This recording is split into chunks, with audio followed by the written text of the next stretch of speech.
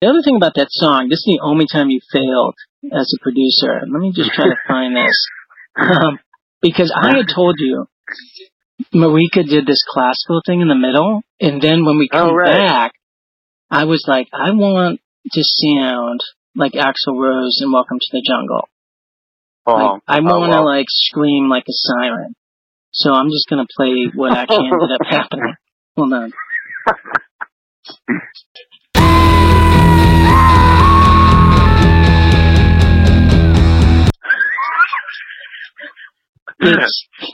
It's like I've been kicked in the balls. It does kind of sound like that. It's as if the kid like swung the wiffle ball bat and hit you right in the butt. Like, I wanted a scream that went on for like 18 measures. That was like 2.5 measures. Now, you could blame me. Quick. You could blame me because it was my voice. Or I could blame I probably could have done something more. Well, I think that's where that screamed and like fell down a manhole or something. I think that's where that plate reverb really would have come in handy. You know, like, that's what we needed, but you couldn't figure out how to plug it in. But anyway, I've moved on. So you guys actually wrote a song about me. Do you remember that? Yes, there is a song about you. Okay, and I don't know. Ham wrote the words. We had that was. I don't know. Do you even know what song that is? The Good Times Are Killing Me or something like that? This Job Is Killing Me. Right, yeah. Now, was that supposed to be complimentary or not? It was our titling and like a lot of titling and lyric stuff was kind of arbitrary. The lyrics, well, you say that, but there's a lot of good lyrics in the Walkman. That's the thing. I mean, arbitrary, sure. Like maybe artful. Well, no, I would say our titling. Titling often did not have anything to do with the lyrical content. Well, okay, you say that, but the fact is that the title was the refrain of the song over and over again. Okay, yeah. Maybe on that one. Maybe on that one it tied in a little bit. Okay, thanks. Was that song supposed to be a compliment? Oh, is there a meaning? I didn't write any lyrics on that song. So you have to ask my cousin about that. Really? You're gonna back out on that. But I do remember I did the drum beat. I do remember there was like there was some part about like popping pills and like calling eating out of the trash or something. Well, that was lyrics you guys wisely got away with. Wisely got away with? Like didn't use. There was like lines like he's eating food out of the trash, popping pills and calling his ex. And let me read the lyrics. He clears his throat and he's driving up his crowd. He used to sway, but he's turned it around.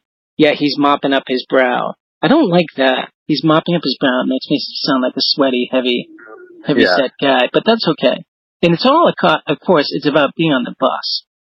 Right. It's actually pretty good lyrics. He's lunging 2 words atop a bus. He's talking all day long. He's always telling us it's easy to get around. What? He's always telling us it's easy to get around. Man, I know my stuff.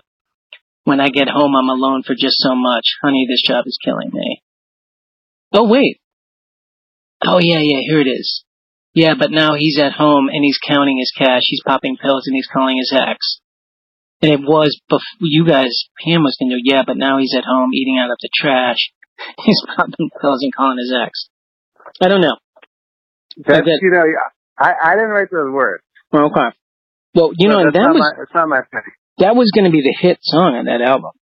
Yeah, but it's not a very, I don't know, it didn't come out very well. When we were writing it, it sounded like a very poppy to us. And we were like, yeah, this song's going to break through.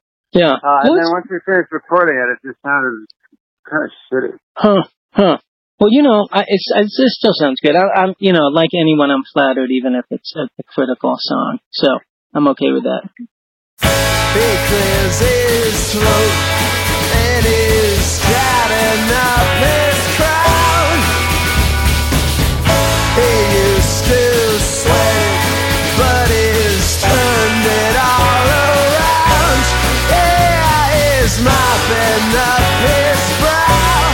Yeah, he's taking his time, working his crowd.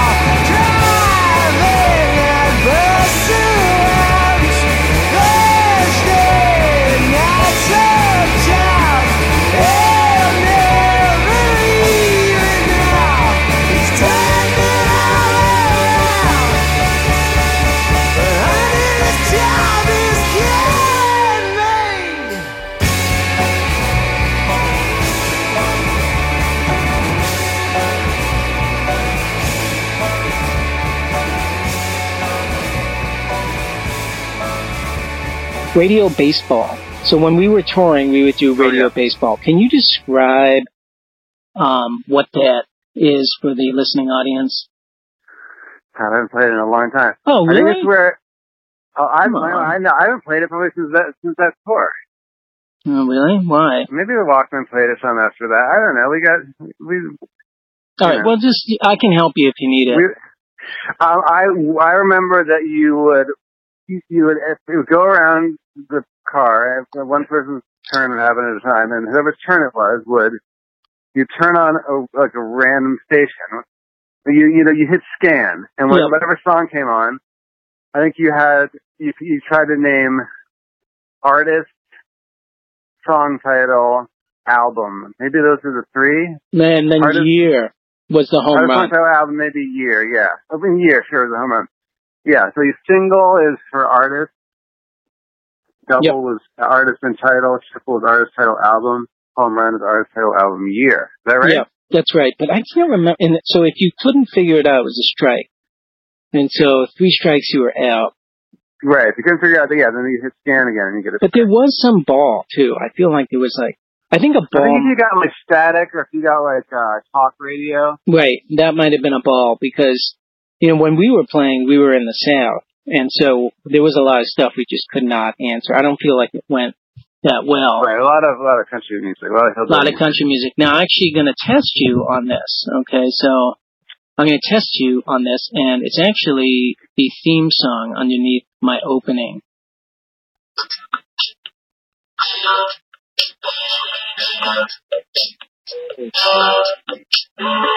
And you only get a couple of seconds. So, I don't know what that is. It's kind of really? You don't have Laura Branigan or something. I couldn't really hear it very well. Hold on, I'll give you just a little bit more, okay? Turn it up, or put the I can't. I'll do the best I can.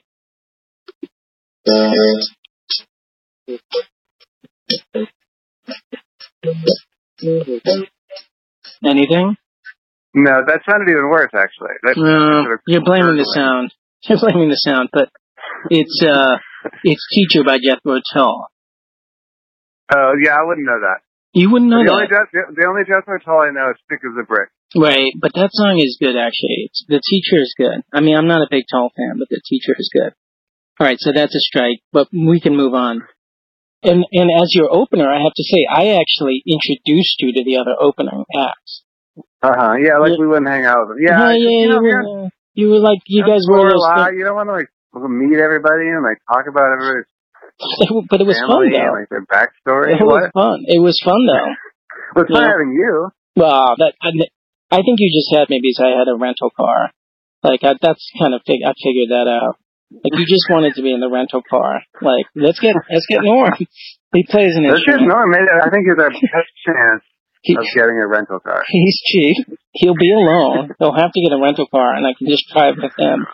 My favorite memory of that tour is one that I tell often, but I don't think anybody actually fully appreciated it. Was when after the long drive, at some point, you and me and Ham went to the movies. Remember? Oh yeah, that was in Texas. Yeah, exactly. And you were wearing your all black and your boots, and you had the full thing going, handlebar mustache. Yep. And the woman behind the glass was like, so do you have a military discount or anything like that? And you're like, do you mean, am I in the military? And she was like, yeah. And you're like, no. Well, I had giant sunglasses, bell bottoms. Yeah, exactly. Yeah. Yeah, she was not. She's like, do you mean, am I in the military? No. It was really good. Well, that was after the traffic jam, so we were probably still I think it was, yeah. Totally euphoric for having dodged that. Richard Swift died. Yeah. Did you keep up with him at all? I did, actually. He'd helped me on some of my records. Oh. And we were communication. I was helping him with some lyrics for some of his stuff. Yeah. And I went out there. I recorded with him, I guess he died in a couple of years ago. I think. June last year? Yeah. Yeah. So it was, I recorded with him, I think, the summer before that out there in Cottage Grove. Yeah, such a nice guy. He's a great guy, yeah. Yeah, I really enjoyed him because that was the band I opened for. They were opening for you when we went in the set. Right. We were in right, the but those guys were different. Those guys were actually friends with, and we like hang out, you know. No, I know, but I actually think I'm the one who bridged that divide. I distinctly remember being in. Is that right? Yeah, if we were playing Cincy or something like that, or right across the river from Cincy, and I made that introduction because you guys were, you know, like not looking at them, not acknowledging them. All right. Those guys are great. Yeah, it's too bad. I know. Yeah, but we'll play a song on the show for him.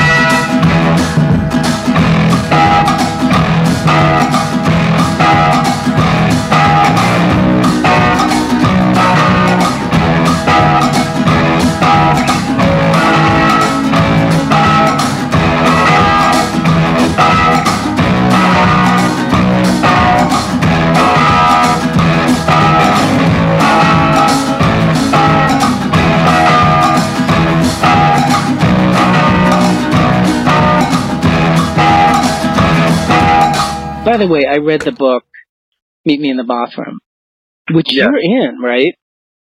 Yeah. Yeah, you have some cool parts in that. I like the star of that book.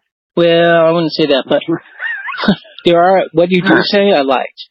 I think you really capture that. You're kind of befuddled by the whole thing a little bit. You know, the fire eater thing, and there's a sense of like, okay, all right, we're doing this now. Do you think that early 2000s New York scene, was it really a scene? No. I mean, maybe it was. We weren't part of it. You guys just weren't a part of it. No, maybe it was. Maybe it was but maybe it wasn't. Maybe it was a bunch of different scenes. Maybe. We just weren't as social as other bands. You know, like when like you go to a festival or something and like all the other bands like hanging out, like backslapping backstage, and we're like, how the hell do they know each other? How does everybody know each other? We don't know anybody. We sit alone in our dressing room, you know? Well, you guys, like, you told me that you guys had a reputation for being unfriendly. Yeah, I guess so. I think people thought that. I mean, I know some of the people better now, like the guys from the National and stuff, and Matt Singer always talked about how he thought we were like real badasses and like standoffish. I was kind of like, I think we were just socially awkward. I think that's what it was. Didn't you insult the bassist at Green Day? Yes. But we're like, actually, it was like, we were drunk. It was like, Yeah. Very late at night. Well, that was probably part of it. But of all the New York bands in that early 2000 period that really kind of made it on the same level of you as you guys, what do you think, what was a band that you really kind of respected out of that period? I'm sure you respected a lot, but is there one that stands out where you're like, I always really liked what they did? I mean, I always liked the Strokes' first record. Yep. I was surprised by it. I thought it was going to be like big rock, you know? Yeah. And I remember when I first heard it, and it was so sort of dinky and like melodic and sort of light, you know, I was like, oh my God, I love this. It's so refreshing. I was so surprised by it. I always loved that record. It's my record. I mean, I never listened to it. Yeah, Did you know those? We played with them a few times, I guess. Yeah. Did you know those guys before they hit? No. No, you just didn't know them. Was there another band that you knew coming up that was? Yeah, I mean, I knew a lot of them actually, just independently of music. I knew the AAS. Like I knew Nick from the AAS. We went to Bard together, so we were on the soft, like the rock and roll. All the musicians are on like the same softball team. So I was on a softball team, so I knew him from Bard. Gotcha. And the Interpol guys, I think I knew all four of them independently, just socially. Like I knew Sam, the drummer, because he owned that Deacon's Closet store, and my ex-girlfriend used to work there. I knew Daniel, my friend Mike Boardman from Washington, D.C., from NYU. And I knew Paul, the singer, from my friend Giles, who I grew up with, who I went to school with him somehow. I remember Giles, I think. Yeah. Yeah. So I knew all those guys. So, yeah, when I heard they had a band, I was like, oh, great, I got to go see some friend's band who's going to suck, and I have to pretend I like it. But then when I saw them, I was like, oh, wow, I was amazed. They're actually good. I was like, wow, that's great. Yeah, I never really dipped into that. If you were to put on one song from that period that's not your band, what would it be? I still like the song Maps by AAS a lot. Maps. Okay.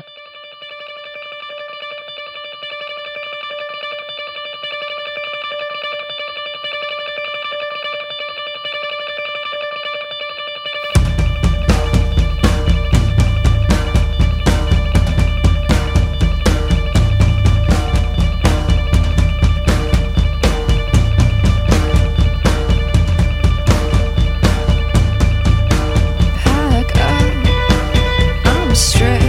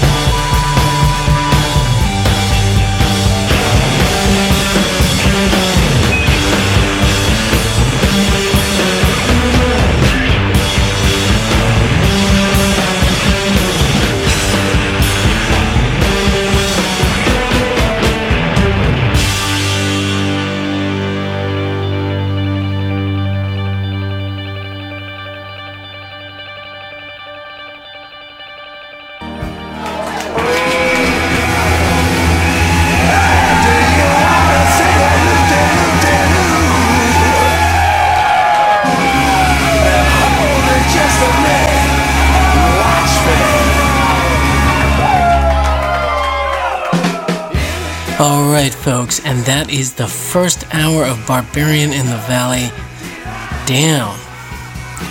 I want to give just a warm, heartfelt thanks to Walt Martin for being our special guest on this music special of Barbarian in the Valley. He is an actual gentleman and just one of my favorite people in the world to talk to. Visit him at waltermartinmusic.com. Now, we have another hour coming up, and we're going to be talking about art this week and just where it is and where it exists and what it's for. So stay tuned for that next hour. I am the BIQ. I'm your barbarian in question, and you, by virtue of listening, are my barbarian kin. Now, that music underneath us, I remember that night very well. Creme de Cows, as the Walkmen were covering note for note the Nielsen Lennon album Pussycats. Anyway, if you want to see the video, which I actually made, go to YouTube, enter Loop-de-Loop, the Walkmen, and you will see it. Stay tuned for the next hour. We'll be back in a minute.